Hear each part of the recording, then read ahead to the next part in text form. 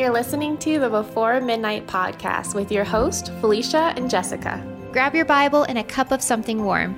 We're going to chat about making the most of the magically transformed lives we've been given.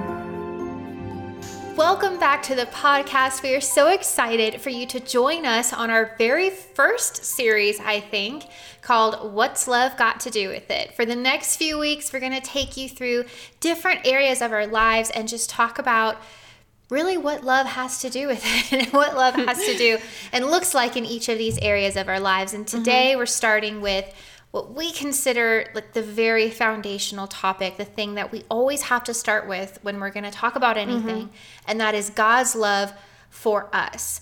And I think throughout this series, there's this perspective shift that we want to share because sometimes it gets a little confusing talking about God's love for us, but then how we relate to other people. Because sometimes we think like, oh, well, God loves me unconditionally. So if people have a problem with me, then it's their fault, you know? And it's like, okay, well, that's not really the right attitude either. And so I remember I heard it said one time, and it really stood out to me, was that there's a difference between our vertical relationship with God and then our horizontal relationships with everyone else in our life. And so what we're going to talk about in this episode is speaking about that vertical relationship with God, how he sees you, how much he loves you, you know, the requirements for that love and all that. And then in the weeks to follow, we'll talk about these other areas of our lives and how just because God loves us unconditionally, it doesn't mean that we can just treat people however we want and not expect there to be repercussions, right? And so how do you balance that unconditional love with the conditional love of other people in the world? Yeah, and I think like you said, it's so important to know that God loves us, and when we have that as our foundation for what we think of love even and what love means to us, that's when love will look healthy in our relationships with, you know, our friends, our family, our coworkers. But one verse that I think is a foundation for this is 1 John 4:16, and it said that God is love. And it says, and so we know and rely on the love God has for us. God is love. Whoever lives in love lives in God and God in them. So if we know that God is love, I wanted to read this other verse and put God wherever it says that love is this trait, because then we realize that God is all of these things. And you might have heard people do this before, and we know this verse. I think a lot of us know the verse about love is this and this and this. But when we hear the name of God in there, we think about him in the accurate way of his character. And so it's 1 Corinthians 13, 4-5. God endures with patience and serenity. God is kind and thoughtful. God is not jealous or envious. God does not brag and is not proud or arrogant. God is not rude. God is not self-seeking. God is not provoked, nor overly sensitive and easily angered. God does not take into account a wrong endured. God does not rejoice at injustice, but rejoices with the truth when right and truth prevail. God bears all things, regardless of what comes, believes all things, looking for the best in each one, hopes all things, remaining steadfast during difficult times, and endures all things without weakening. God never fails, never fades, nor ends. So when we think about God being all of those character traits, then we can really appreciate his character and see him beyond just this distant, higher being, and really see him more as a father who's patient with us, who is kind to us. And that love that God has is what motivated him to do so much work that he does in our life. Yeah, I really love the part where it's like he's not easily offended or something like that. Yeah. And I love it so much because we get so emotional about things, and it's so easy to think like, okay, well, because I get emotional about it, God must get emotional about my behavior, and just kind of realizing that no, he isn't led by his emotions with things. And we know that, but then for some reason when it comes to us and how we act, I think it's easy for us to think, oh no, but he's getting tired of me, you know? I mean, I'm, you know, not doing what I should be doing. And so I love kind of going back to that and be like, you know, he's not easily offended and, you know, all these things. Yeah, and one of the ones that stuck out to me, because we had just had this conversation, is Which one is the second one? God is kind and thoughtful, because a lot of times we talk about the difference between niceness and being kind. Yeah. And for me, a temptation is to be nice, and I guess kind too, but we emphasize niceness in society. It's like being openly nice to people. And I think being nice is very self-focused, right? It's like you're doing that because you want people to approve of you and you want people to like you. But to see you a certain way. To see you a certain way. But the kindness, which is God's character trait, is focused on actually reaching out to people in need. And it's about the person instead of about yourself. Yeah. Going through, I realized how much it's important for our faith to be hooked onto the love of God. Because I think a lot of times when we're trying to believe for something, we're focusing on, why is my faith not doing this? And it's very self-focused. Like, if my faith could just be at this place, then things would change and stuff would get better. Or we're focusing on the power of God, which is important. But I think before anything else, it's really important to realize that the love of God is what puts our foundation for the motivation for why he has done so much in our life. And even like the cross, and like what God did for us at the cross was all because of the love of God. It says in Romans 5:8, but God showed how much he loved us by having Christ die for us, even though we were sinful. In Titus 3:4 says, but when the kindness and love of God our Savior appeared, he saved us, not because of righteous things we had done, but because of his mercy. So in both of those verses, it's talking about the reason that God went to the cross and endured what he did was because of how much love he has for us. And I think it's just so important to think about that when you're struggling with something or you're going through an emotional hurdle, or you're having a hard time with a relationship in your life, or it might be a sickness or something. Having God's love as the focus in your mind makes it easier to trust his word about him coming through and his promises being true.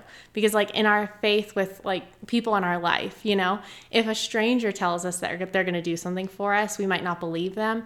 But if we have a relationship with somebody and we know that they love us, like our parents or a sibling or a friend, and they tell us that they're going to come through for us, it's going to be a lot easier to trust them because we know that there's that love there. Mm-hmm. It's almost like the love of God is like that homing device in our heart. Yeah. It's like always pulling us back to him.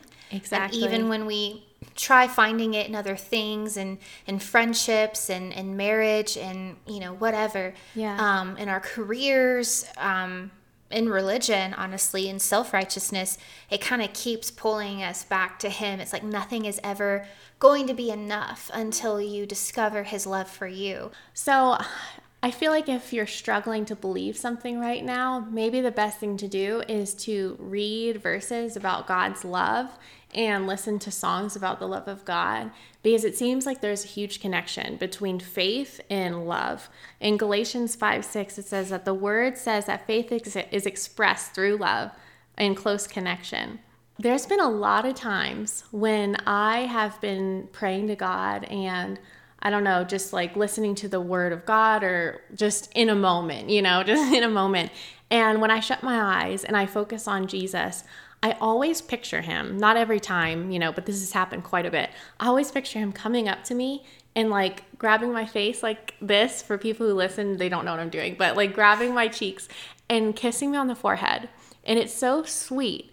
And I've heard a couple other people talk about something similar that would happen to them, like imagining Jesus and he'll either like hug them or hold their hand or something.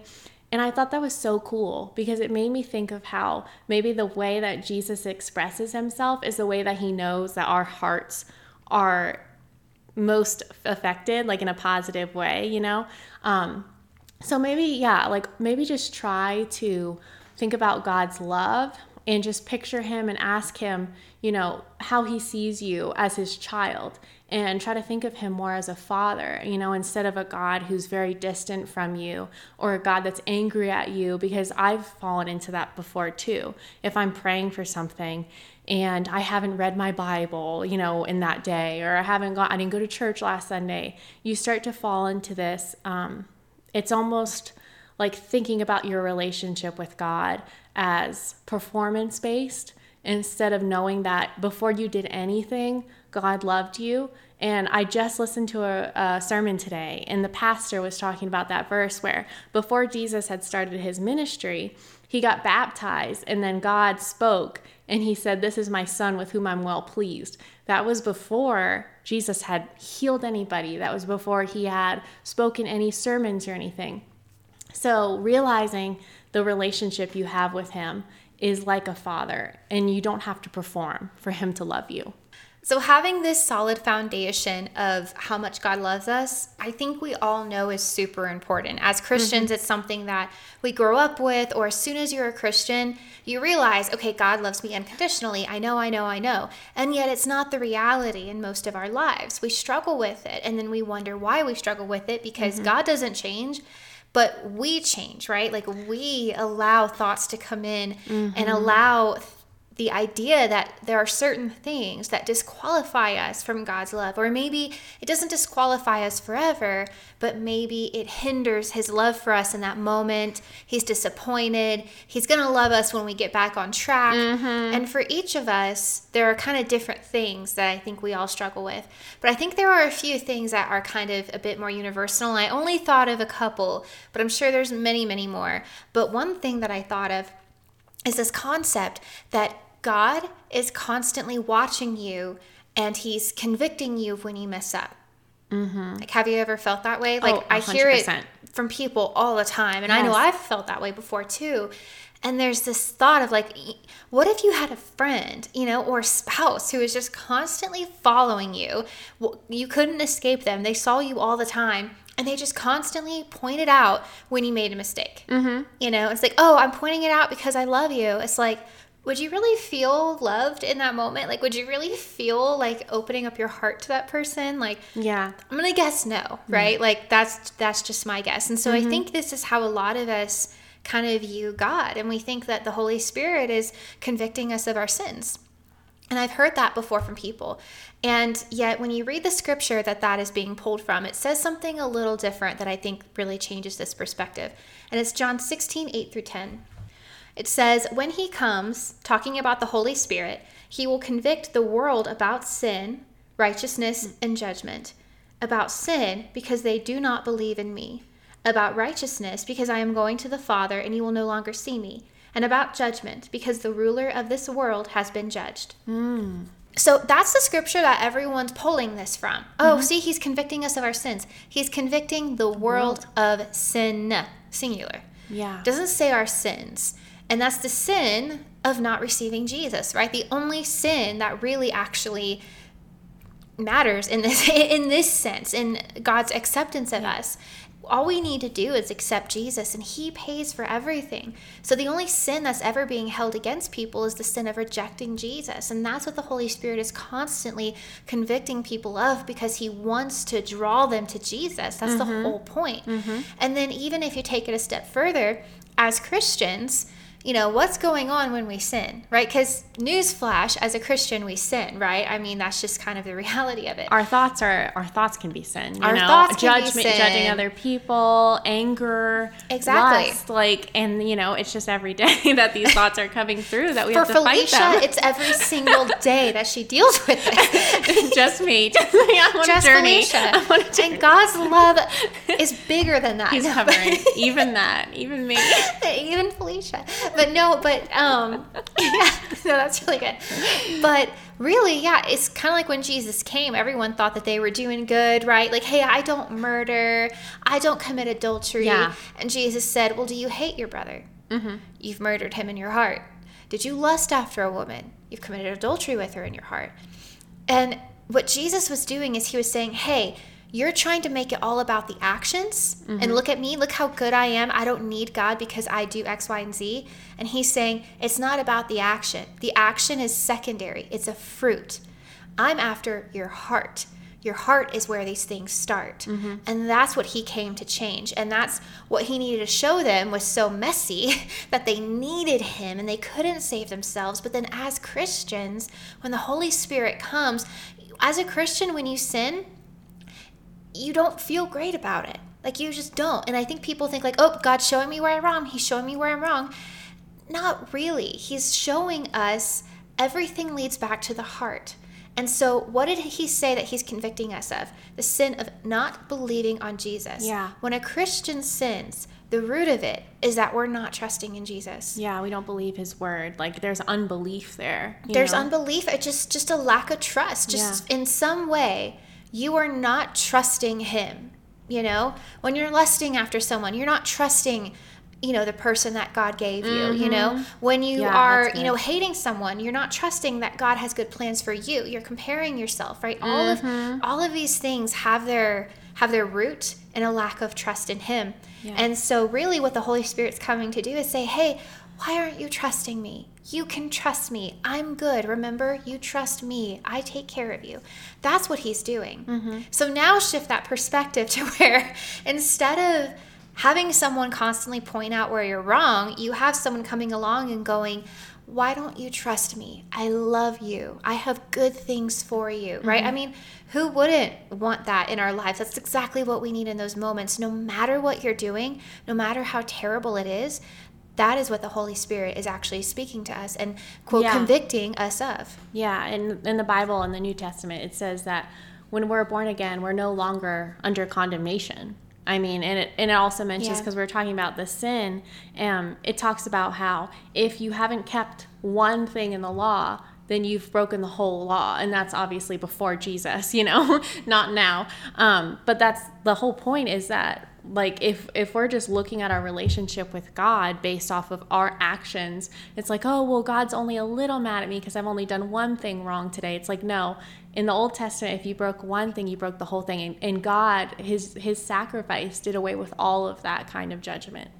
Absolutely. Yeah. And even as Christians, you know, it's not even just about salvation, but even as Christians, I think sometimes we think that, oh, well, God loved me and he saved me and Jesus' sacrifice provided for me. But if I don't read my Bible enough, if I don't go to church enough, if I gossip at work, right? If I lust after a cute guy, like there are all these things that we think, okay, well, maybe God's not taking his salvation from me, but he's definitely not happy with me. Yeah. You know, and he's not going to listen to my prayers. He's not going to listen to my prayers now, and I'm going to have to suffer because it's my fault. And it's like, okay, well, first of all, if you do stupid things, there might be a little bit of suffering, but it's not from God. Yes. You know, and that's why we're trying to differentiate the horizontal relationships with this world versus the vertical relationship with God. Your vertical relationship with him, his love does not change because it's not even about you. He loved you so much he sent his son, and his son dealt with all those things. Yeah. Because he loved you. Yeah. That's all that matters. He wanted you so bad that he sent his son. So it's about you in the sense that he loves you, but it has nothing to do with your actions. Yeah. And that's why you can go murder someone. I mean, that's a really weird example because that's really intense. But, you know, let's say you can go have an affair. Okay, we'll make it a little less weird, okay? I don't know, something like we see as like really bad. Oh my gosh, God can't see me the same. He sees you completely the same because you are in Christ. Now, your relationships with other people might be affected, right? Yeah. If you start gossiping about people a lot, they're not going to trust you, right? Exactly. And that's not God punishing you. He still loves you. But if we don't understand the value of this vertical relationship with God, then we're never going to have an anchor to fall back on when everything else in our life is really confusing. It's the anchor that holds us down and keeps us going. Yes. Another point that I think really helps when we're talking about God's love for us and the things that maybe can hinder us from experiencing his love is to think that we have to reach some kind of standard in order to be pleasing to him or for him to love us or to experience his love, right? I mean, how many ministers and worship leaders and Christian influencers have you seen that you're like, man, I don't get up at 5 a.m. I don't read my Bible every single day, 5 chapters, right? Like I don't do this, that, and the other. And it just kind of makes you feel a little bit like, well, maybe I'm not hitting the standard that I should be. And then it kind of impacts how we think God sees us. And then we wonder why we have a hard time trusting him and feeling like he really loves us. It's because we keep putting these like, okay, you love me? Well, no, I didn't read my Bible, so I'm going to put this block between us because I know you can't be happy with me. And once I reach this goal that isn't being created by anyone but me, then I will receive your love because then I'll know that you love me. And it's like, I mean, have you ever felt that way? Oh, 100%. And I just thought of that line in Mean Girls. It's not a great movie, but that. Oh, it is. Are you kidding me? It's a fantastic movie. Parts of it are really good. But I thought of that part in the end when she's at the math. The mathlete thing, the mathlete, and match. She realizes that the limit does not exist because I think the limit does not exist. The limit does not exist. That is what she says. Because so much time with God, we think that it's like we're trying to please ourselves. Honestly, it is about God, but there's also this part of us that wants to meet a standard because we like being the reason that we see healing, we see God moving in our life is because we did something right. But the limit doesn't exist, right? Like in the Bible, it says that our righteousness is like dirty rags. You know, even if we're doing good, if we're focusing on ourselves, it's never going to be enough. Yeah. Right? Like I always think about, oh, well, you know, that pastor, he got healed because he preaches the word, and this worship leader, like they saw a change because of this, but the limit doesn't exist. The limit doesn't exist. It's so true because, man, there's just something in us. Just like you said, we want to feel like we are in control of our righteousness. And I think part of that is derived in fear. Because if our righteousness and how much God loves us is completely outside of our control and what we do, then there's this scary thought of, well, then what if it's taken away? And I can't control that. And so we'd rather it be based on our performance so that we can feel in control of it. And then if we fail, we're like, okay, well, but I know I can do better and I know I can get there. And we feel almost more in control of being able to earn his love and earn his goodness in our life. Yeah. But when it's completely outside of our control, it feels like, well, what if it gets taken away from me? And I mean, that's just kind of how it is in life, right? Yeah. Like, we're afraid of like giving our heart to someone because what if they decide to leave and decide they don't love us anymore? Yeah. And that's completely outside of our control and it's scary. And so we attribute that fear to God. And yet it says he'll never leave us nor forsake us. And it's hard for our human minds to comprehend a God that loves us this much. It's true. It's hard. Yeah. And you honestly, if I'm being honest, I think we can't comprehend it.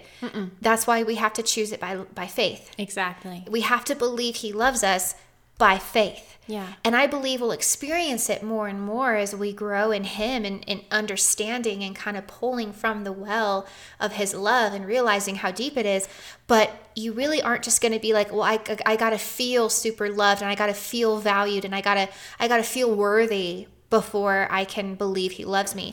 It doesn't work that way. Yeah. You know, and we have to relinquish that control because he is the savior, right? He's the one who chose us and we choose him back. And one thing I noticed in scripture that I think illustrates this point so well of the limit does not exist, right? The standard that we're setting for ourselves that we think we have to hit for some reason is when you look at the Gospels, every time that Jesus healed someone, he did it differently, right? Like he doesn't say, hey, you want something from me? You want healing? You want restoration? You want freedom? Well, here's my standard.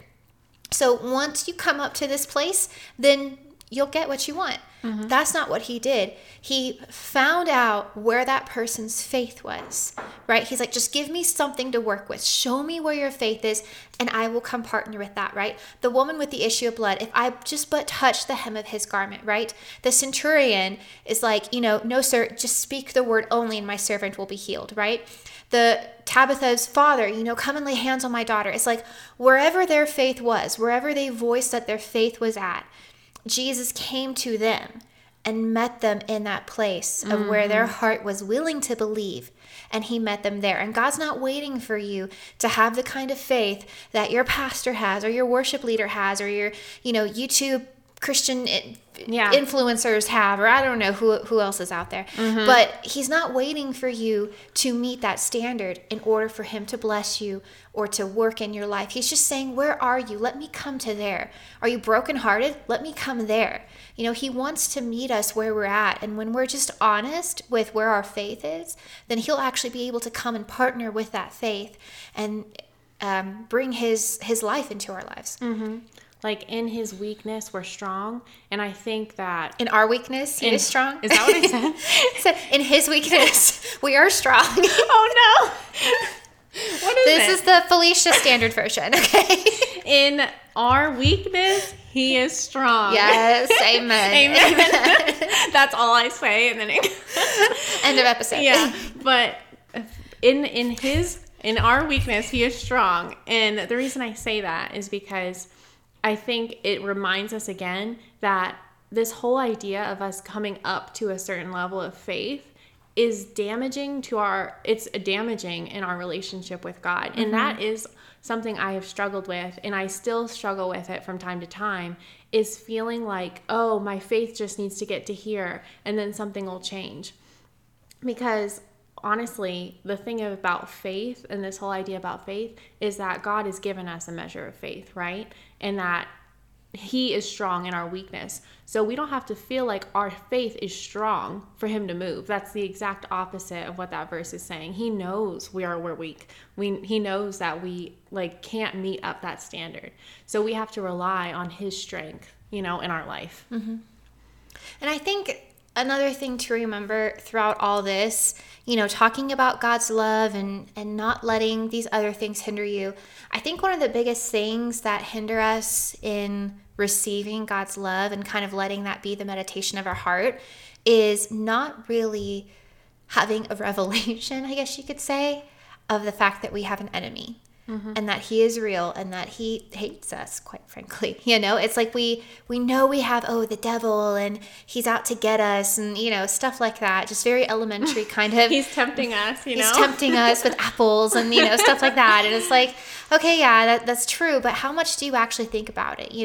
When you get a negative thought about God and you feel guilty, you feel like you don't deserve God's love. Do you see that as an attack of the enemy? Because it is. It's an assault on your heart. Yeah. And we don't always treat it that way. We go, oh man, I just feel this way, right?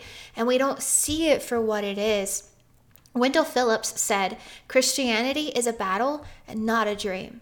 And I think if we're going to be brave enough to accept Jesus into our lives, and we need to also be brave enough to fight. Being a Christian means that you are a Christ one, like you're a little Christ. That's literally what it means. And so when you've been marked by God's Spirit, you've been noted by the enemy. And so we shouldn't be surprised when the enemy tries to deceive us into thinking that we are less than who we are, that somehow we have to hit a standard in order to receive his love. Because when we believe that and we allow those thoughts to linger, we lose the power to be able to stand over these thoughts and to be able to stand over depression and over anxiety and over fear. We lose that. We don't lose it. We forfeit it over to him. And we just need to kind of realize that, just because you have a thought doesn't mean you have to own it, right? It doesn't, we think like, oh, these are my thoughts. Probably not. No. They're probably not. You can have a thought and not take ownership of it. And I think if you really want to grow in knowing God's love for you, it's just so important to take stock of what we're thinking about and go, okay, is this me? No, this isn't me. I don't take ownership of that thought. That's not me. Yeah. And just only receive the things that are from the Word of God. Yeah. I mean, the enemy is our accuser. And I honestly, the more I walk with God, I think the biggest battle, or one of the biggest battles, is that one of the biggest tactics, I guess I should say, of the enemy is us taking our eyes off of Jesus and putting it on ourselves. That is the battle right there. Is he knows that the joy of the Lord is our strength. He knows that our faith is strong when we focus on Jesus and we keep our eyes on him. So he'll do anything in our life to get us our eyes off of Jesus and onto ourselves, you know? Absolutely. Because we'll fail ourselves. I mean, Exactly, right? Yeah. I fail myself all the time. You know, today I grabbed my curling iron by the barrel and I was like, what the heck did I just do? I burned my palm, right? It's like we do all these things and that's okay. You know, you don't love your husband because he's perfect. In fact, some of the ways that he is frustrated with himself, you think are actually kind of endearing, right? And so it's like, God loves you so much. And there's absolutely nothing you can do that will change that. Absolutely nothing. It doesn't matter what religion says. It doesn't matter what the world says. Nothing can separate us from the love of God, which is in Christ Jesus our Lord. That's why. Because it's anchored in Jesus, like you said. So because the devil can't stop the fact that Jesus died for you, he can't change God's love for you. No. Exactly. And all he can do is try to disconnect your eyes from Jesus, you know, because the power is there in that relationship with him. We hope that you enjoyed this week's episode in the beginning of our What's Love Got to Do With It series. We're so excited to get into these other areas of our life of what love looks like with other people. And so we hope that you'll tune in next week. If you enjoyed this episode, then be sure and like it and subscribe to the podcast so you can check out the rest of the series. And make sure to check us out on Instagram and Facebook, and we'll see you next week.